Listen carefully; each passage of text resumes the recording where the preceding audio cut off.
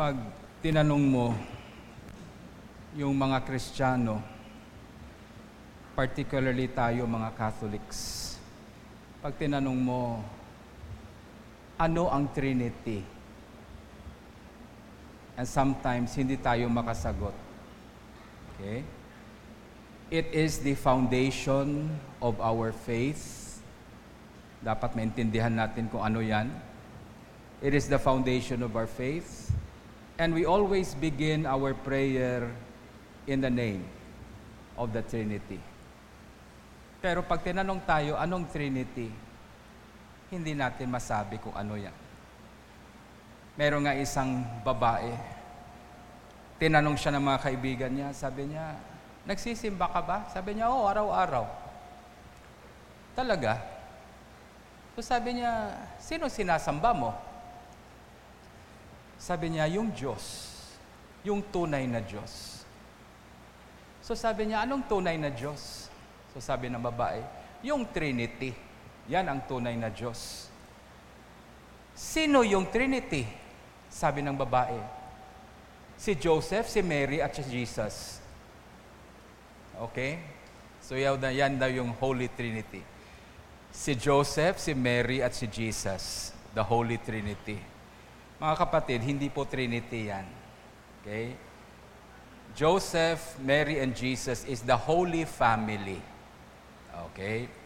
The Holy Trinity, okay, is the Father, the Son, and the Holy Spirit. So madali lang naman sabihin kung ano yung Trinity.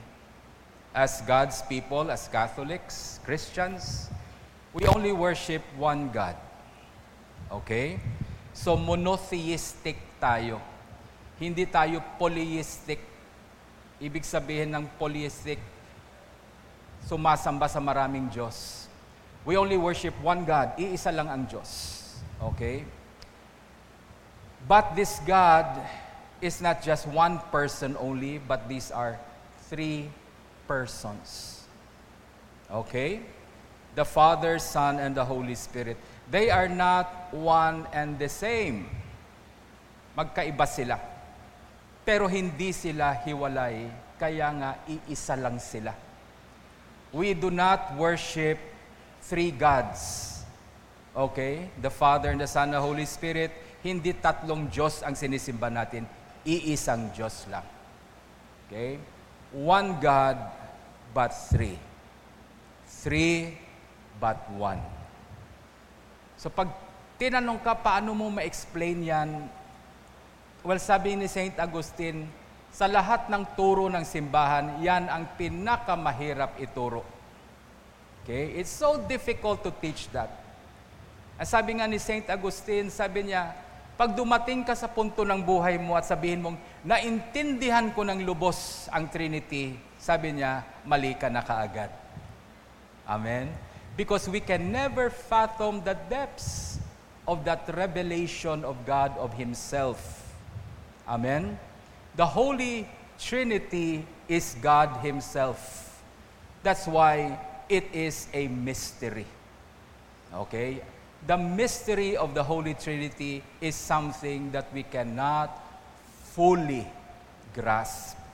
It is not something na talagang maintindihan natin ng lubos-lubos.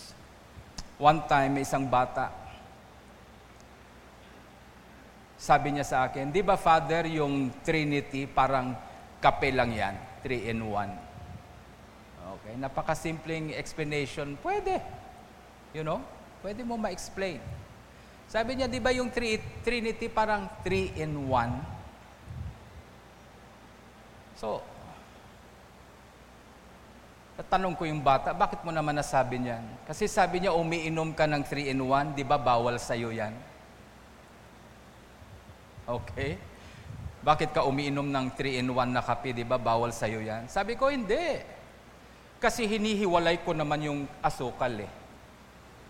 Bago ko inumin, hinihiwalay ko muna yung sugar sa creamer at kape. Kaya sabi ko, hindi mo pwedeng mahalin tulad yung Holy Trinity sa kape na 3-in-1 kasi pwedeng ihiwalay. Amen? Pwede mong ihiwalay yung asukal sa creamer at sa kape. Yung Trinity, hindi sila maghihiwalay. You can never separate them. Okay? So, mahina. Mahina yung comparison na 3-in-1. Today, to explain, to give you a picture of what the Trinity, kasi hindi naman talaga natin ma-fully explain yan. One time nga si Saint Augustine na naginip siya because he's trying to study the Trinity. Gusto niya talagang ituro sa church yung fullness. Walang labis, walang kulang. Tuturo niya yung Trinity and he was trying to study it so he can teach it. Then he realized the more he studies the Trinity, the more he realized na hindi niya maintindihan. And so hirap na hirap siya. He was in prayer. Then one day, one night, nagkaroon siya ng panaginip. He dreamt. He saw a little boy. Sabi nga nila, siya rin yun sa panaginip niya. Bata. The boy was digging a hole. Humuhukay siya ng butas doon sa beach. And kinukuha niya yung tubig sa dagat at linalagay niya sa loob ng kanyang butas na yon. And an angel appeared to that boy. Well, exactly, hindi naman angel ito, pero mukhang tao rin siya. Ang sabi niya sa bata, Totoy, anong ginagawa mo? Sabi ng bata, ililipat ko sana yung tubig ng dagat dito muna. Ilalagay ko yung tubig ng dagat, ipapasok ko muna sa butas to. And the man who was speaking to the child, and sabi niya, that cannot be done. Hindi mo pwedeng gawin yan. My dear brothers and sisters, to study the Trinity is like getting the water of the ocean and put it in the hole in your mind. God is beyond comprehension. God is beyond the capacity of our mind to understand Him. Amen? Di natin maintindihan ng Diyos. Ay yung pinakamalapit na image na makita ko, yung ginamit ng mga early church fathers. When they talk about the Trinity, sabi nila, you look at the sun, yung araw, di ba? When you look at the sun, you cannot see the sun in its fullness. What you see is the ray of light. Yun lang naman makikita mo. Okay? When you look at the sun, hindi mo makikita yung sun mismo, but yung liwanag na lumalabas, yun ang nakikita mo. Okay? And pag tumama na yung sun sa'yo, nakita mo yung liwanag, hindi mo nakikita yung source kung saan nanggagaling yung liwanag. Hindi mo makita yan. But we know that light has a source. Alam natin, may pinanggagalingan yung liwanag na yan, nanggagaling sa araw yan. Hindi mo nakikita talaga yung araw, pero yung liwanag niya nakikita mo. At pag tumayo ka sa harap ng araw, mararamdaman mo yung init. Okay, maya-maya mararamdaman mo yung init. Now, sabi nila, yung araw, yun ang Diyos Ama, the source of all things. And the ray of light that flows, yung liwanag na nakikita natin, sabi niya, that is the Son of God. That is Jesus. And the heat, yung init na nararamdaman mo dahil sa liwanag na yan, sabi niya, that is the Holy Spirit. Okay? So yun yung para sa akin ang pinakamalapit na picture ng Holy Trinity. But it's still not enough. Amen?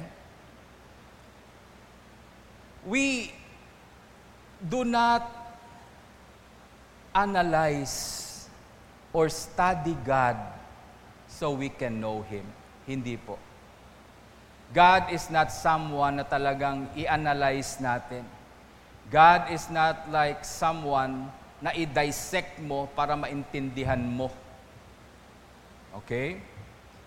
We get to know God not by analyzing or studying Him, but by entering into a relationship with Him. Diyan mo maintindihan ng Diyos. Amen? By entering into a relationship with God and by communicating with Him. communication is important in a relationship. Pag walang communication, walang relationship. That's why it is when we enter into that relationship with God and communicate with Him that we begin to understand God. Amen? Amen? Kahit ano mong study, kahit ano mong analyze sa Diyos, pag wala kang relasyon, you will just come up with the wrong conclusion. Okay? Importante ang relasyon. Now, in our gospel today, anong sinasabi ng gospel natin? You know, just before Jesus went up to heaven, He gave the disciples and the church, lahat tayo, He gave us the Great Commission, the Great Command. Ang sabi niya, Go therefore and make disciples of all nations. Okay? Yan ang sugo. Yan ang commission. Yan ang mission ng simbahan. Kahit ano pang sabihin mo, diyan tayo babalik. Kaya hindi sinabi ni Lord na, okay, go at mag-worship lang kayo. Go at, magdasal lang kayo. Hindi niyang sinabi niya. The commission of God is for us to go into the world. Kaya pag natatapos yung misa natin, may deacon tayo na pinapaalis tayo. Diba? Pagtapos ng misa, sasabihin kagad ng deacon, go. Ano ibig sabihin ng deacon pag sinabing go? Huwag kang manatili dito sa simbahan. Lumabas ka na. You go into the world. Why? Because the mission of the church is not the church. Our mission is the world. We go. Amen? We go into the world and we make disciples of all nations. How do we make disciples of all nations? Yan ang question. How do we make disciples of the people around us? Kasi sabi niya, you go into the world. But you start where? You start in Jerusalem. Where is your Jerusalem? Your family. Make disciples of all nations, starting with your family. Kaya nag-uusap kami ng isang deacon, sabi niya, hirap sa pamilya, mabuti pa sa labas. Nakikinig yung tao sa akin pag ako'y nagsasalita. Sabi niya, mahirap sa pamilya, hindi nakikinig yung mga bata, hindi nakikinig yung asawa ko. Pinakamahirap magmisyon sa sarili mong pamamahay. Bakit? Bakit? Kasi yung mga bata, yung asawa, hindi yan naniniwala sa salita mo. Pag hindi nila nakikita yung buhay mo. Mabuti kasi dito sa church. Pwede akong magsalita, makikinig kayo sa akin. Okay, pwede. Hindi naman kasi tayo magkasama sa bahay. Pero yung mga anak ko, yung pamilya ko, they will never understand the gospel if they cannot see it in my life. Kaya challenging. Yung pinakamahirap, the challenging place to do mission is at home. Kaya maraming nagmumroblema, yung mga pastor, yung mga pare. Sabi nila, kung sino pa yung leader, yung mga anak, pasaway sa simbahan. Bakit? Ay siguro puro salita lang yung pare. Puro salita lang yung leader sa bahay. Sa bahay kasi dapat yung sinasabi mo, ginagawa mo.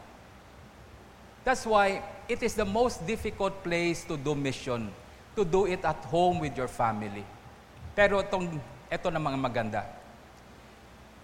If you can bring the message across in your family, naiintindihan ng pamilya mo dahil nakikita nila at naririnig nila yung sinasabi mo, kahit saan ka itapon, pwede ka na. Okay? When you are successful in your home to preach the gospel, to make disciples in your own home, wherever God will throw you, you can make disciples. Amen? So how do we make disciples? Kasi yan ang utos sa atin. Go into the world, make disciples of all nations, of all people, starting with your family.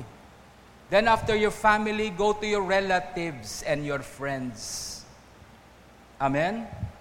Then go out some more with your acquaintances, office workers, co-workers. Then you go out some more until you come to places where you don't know anyone and you bring the gospel there. So how do we make disciples of all nations? Baptizing them in the name of the Father and of the Son and of the Holy Spirit. That's the first thing we need to do. No, yung pagkaintindi kasi natin ng baptizing, binyagan. Dalhin sa church at wisikan ng tubig. Yan lang pagkaintindi natin ng baptism. Kaya maraming bata dinadala sa simbahan, yun lang ang ginagawa. Wiwisikan lang ng tubig, pagkatapos wala na. Kaya magagalit yung magulang, bakit hindi nagsisimba ang anak ko? Nabinyagan naman yan. Nawisikan ng tubig yan. Okay? But baptism is more than just the sprinkling of the water. Yes, it is the beginning. The sacrament is the start. It is the door that will bring us into a relationship with God. But baptism does not end there. Baptism is an ongoing experience. To make disciples is to baptize people in the name of the Father, Son, and the Holy Spirit. The word baptize could also mean immerse, ilublob mo. You immerse people. You immerse your family. You immerse your friends in the life of the Holy Trinity. You immerse them in God. So how will they experience God? Paano nila ma-experience ang Diyos sa buhay nila?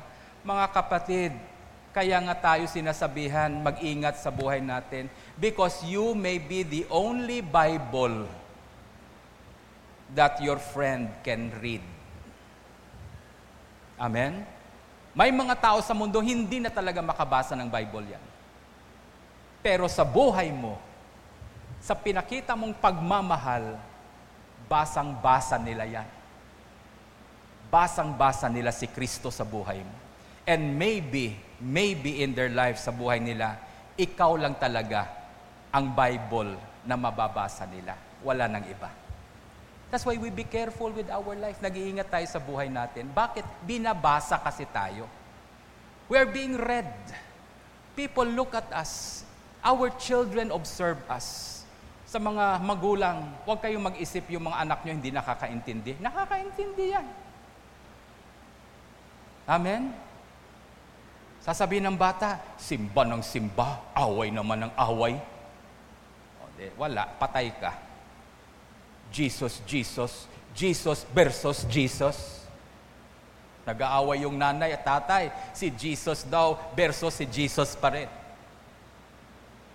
Kaya pag sinabi mo sa anak mo, simba tayo nak, ayoko sumali sa away.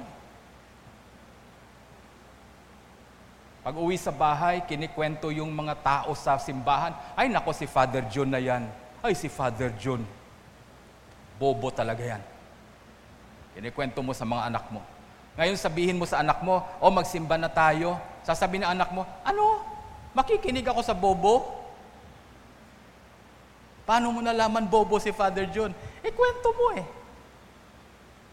Ginalibak naton ang mga tao sa simbahan sa tubang sang pamilya naton. So how can we bring them to church? How can we immerse them in the life of Christ? Okay? Ingat tayo sa buhay natin. Now, we cannot know God by analyzing and studying God only. We have to enter into a relationship with God. That's why, ang itong sinasabi, baptize them in the name of the Father, Son, and the Holy Spirit. For us to really know and understand God, we have to be immersed in the life of God. Okay? Diyan tayo mag-uumpisa. Kaya, in baptism, there are three key words na gusto ko maintindihan natin. One word is communion. The next is communication. Then the third word is community. Tandaan natin, importante yan. Okay? Our God, sabi sa revelation natin, teaching of the church, our God is 3 persons. Right? One God. Bakit one God? Because they are not divided and they cannot be divided. They're only one. Amen?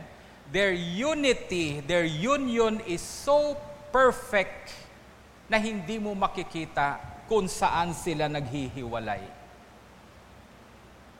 Amen? Yung kape, creamer, tsaka asukal, mahirap hiwalayin pero pwede.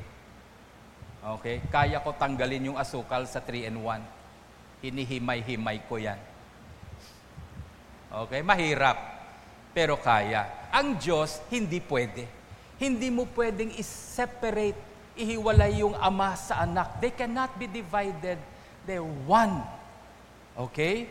Therefore, what is this oneness of God? What is this unity of God? It begins with communion. Okay?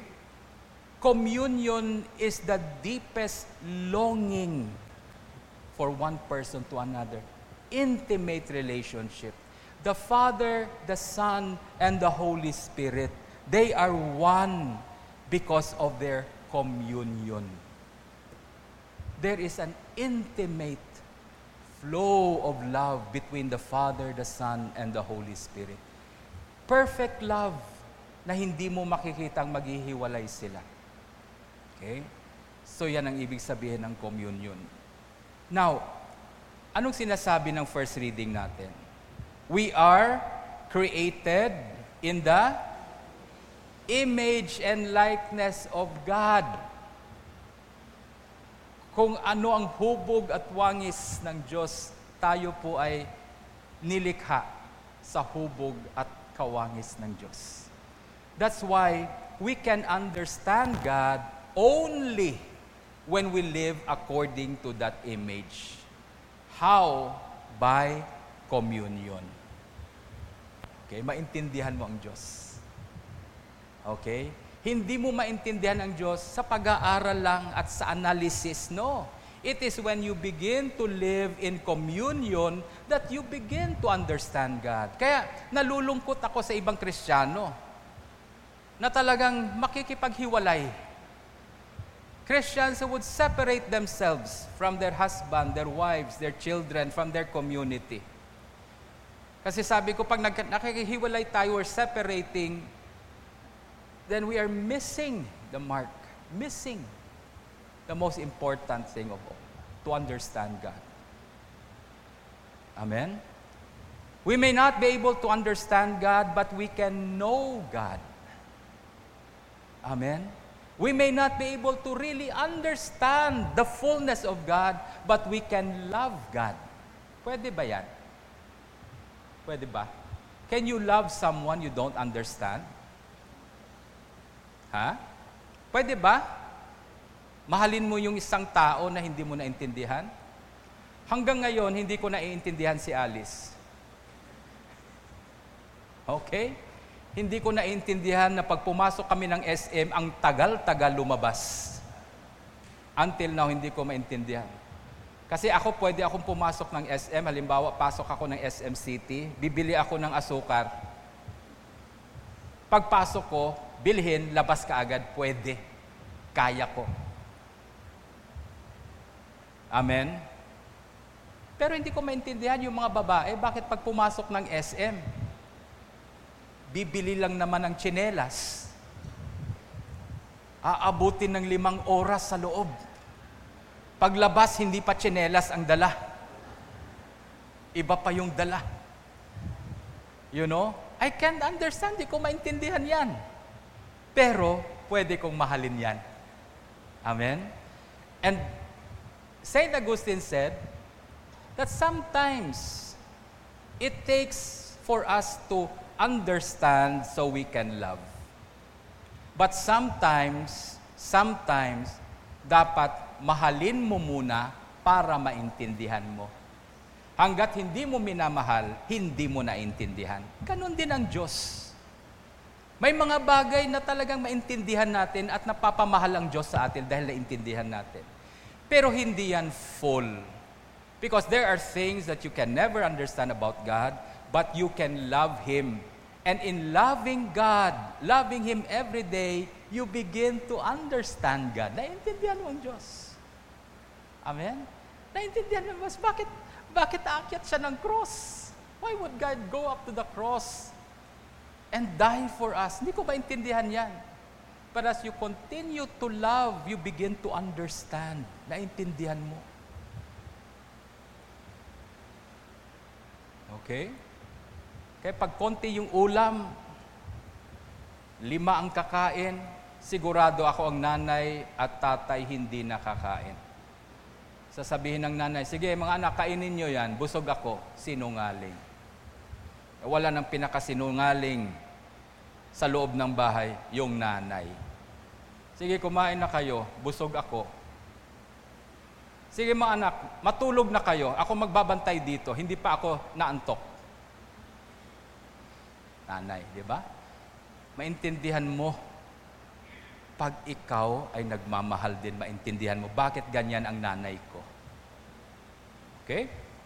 So number 1 is communion. The deepest longing of our hearts is for communion. Yan ang pinaka-matinding longing ng puso natin.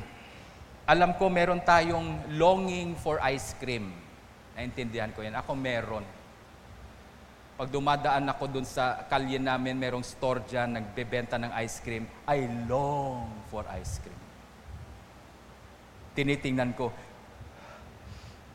nilalasap-lasap ko sa isip ko. Pero hindi ko pwedeng kainin, bawal eh. Okay? We have so many longings, but the deepest longings we have, the deepest longing we have is this, to be known, to be understood, and to be loved. Yan ang pinakamalalim na longing natin. Na tayo'y maintindihan, tayo'y makilala, at tayo'y mahalin. Okay? And not only that, we also long to know. Amen? We also long to know the other. We also long to understand. And we also long to love. Yan ang deepest longing natin. And that is what we call communion. We long communion. Yan ang deepest longing ng tao. Kaya hindi pala tama talagang sinasabi nila, no man is an island. Pag nag-iisa ka at humihiwalay ka sa iba, sa kapwa mo, may problema ka. Okay? Because that longing is inside us, the longing to be understood, the longing to be known, and the longing to be loved. The longing to love, to understand, and to know, nandyan sa puso. Okay? Why do we long communion? Because God, who is a communion of persons, okay, created us in His image and likeness to be one with Him and with our brothers and sisters. Bakit tayo naglo-long for other people? Why do we long to know others, to be known, to understand, to be understood? Why do we long to be loved and to love? Why? Why? Because God is a communion of persons and we were created in that image and likeness. Ganyan talaga tayo. Nilikha tayo ng Diyos na ganyan. Kawangis niya. Okay? Ang Diyos natin is a communion of 3 persons loving each other, understanding each other, knowing each other. Ayan ang una nating maintindihan. We may not be able to understand fully who God is, not be able to analyze Him, but we can know Him because there is a communion. Okay? Now that communion could also lead into communication. Importante din yan. Kaya sa pinaka-foundation din ng relasyon natin sa Diyos, dapat marunong tayong magdasal. We know how to pray. Kaya pag sinabi ng Kristiyano, tinatamad ako, hindi ako nagdadasal. Sa simbahan ka lang magdadasal. Sa loob ng bahay mo, hindi ka nagdadasal. When prayer is not a priority in your life, there will be a problem in communication. When there is problem in communication, you will have problem in communion. Okay? Amen? Makikita mo yan sa mag-asawa. Pag hindi nag-uusap, wala. Mamaya puputok ang bulkan. Okay? Magkakaroon ng problema sa communion. We need to communicate. And the most important thing in communication is not to be able to speak, but to be able to listen. Okay? Yan ang practicein natin. Kasi sa communication, kasi ang problema natin sa communication, gusto lahat magsalita. Okay?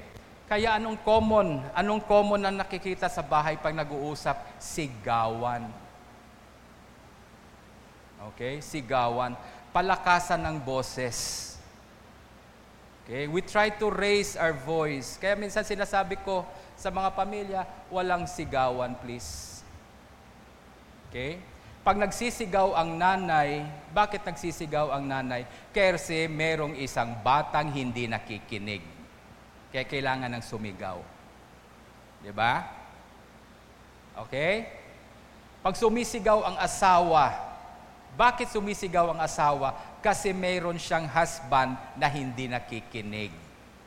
Kailangan ng sigawan. So may nagtanong sa akin, husband, sabi niya, pero pa yung asawa naman, pag yung lalaki ang sumisigaw, meron siyang asawang bingi.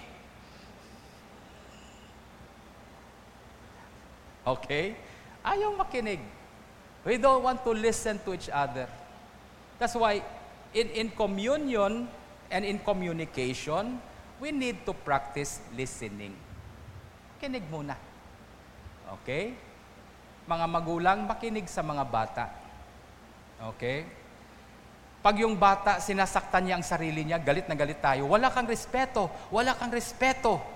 No, the child is not disrespecting you. Pag sinasaktan ng bata yung sarili niya, alam mong ibig sabihin yan? Hinahanap niya yung attention mo. Kasi wala kang attention na binibigay sa kanya. Okay? Amen? Pag umiiyak yung bata, umiiyak ng bata, iniisip ng nanay, selfish ka, nagiging madamot ka. Hindi po ganyan. Minsan pag umiiyak yung bata nasasaktan. He's trying to communicate, he's trying to talk to you. Eh magulang naman, di nakikinig.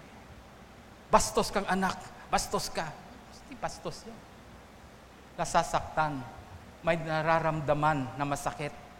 Kaya umiiyak, iniiyakan yung nanay. Amen? So we need to listen to each other. Communication. And last of all, we begin to understand God when we begin to live in community. Okay? Communion is the longing for each other. Communication is the responding to each other. Community is important because God, our God, is three person in unity.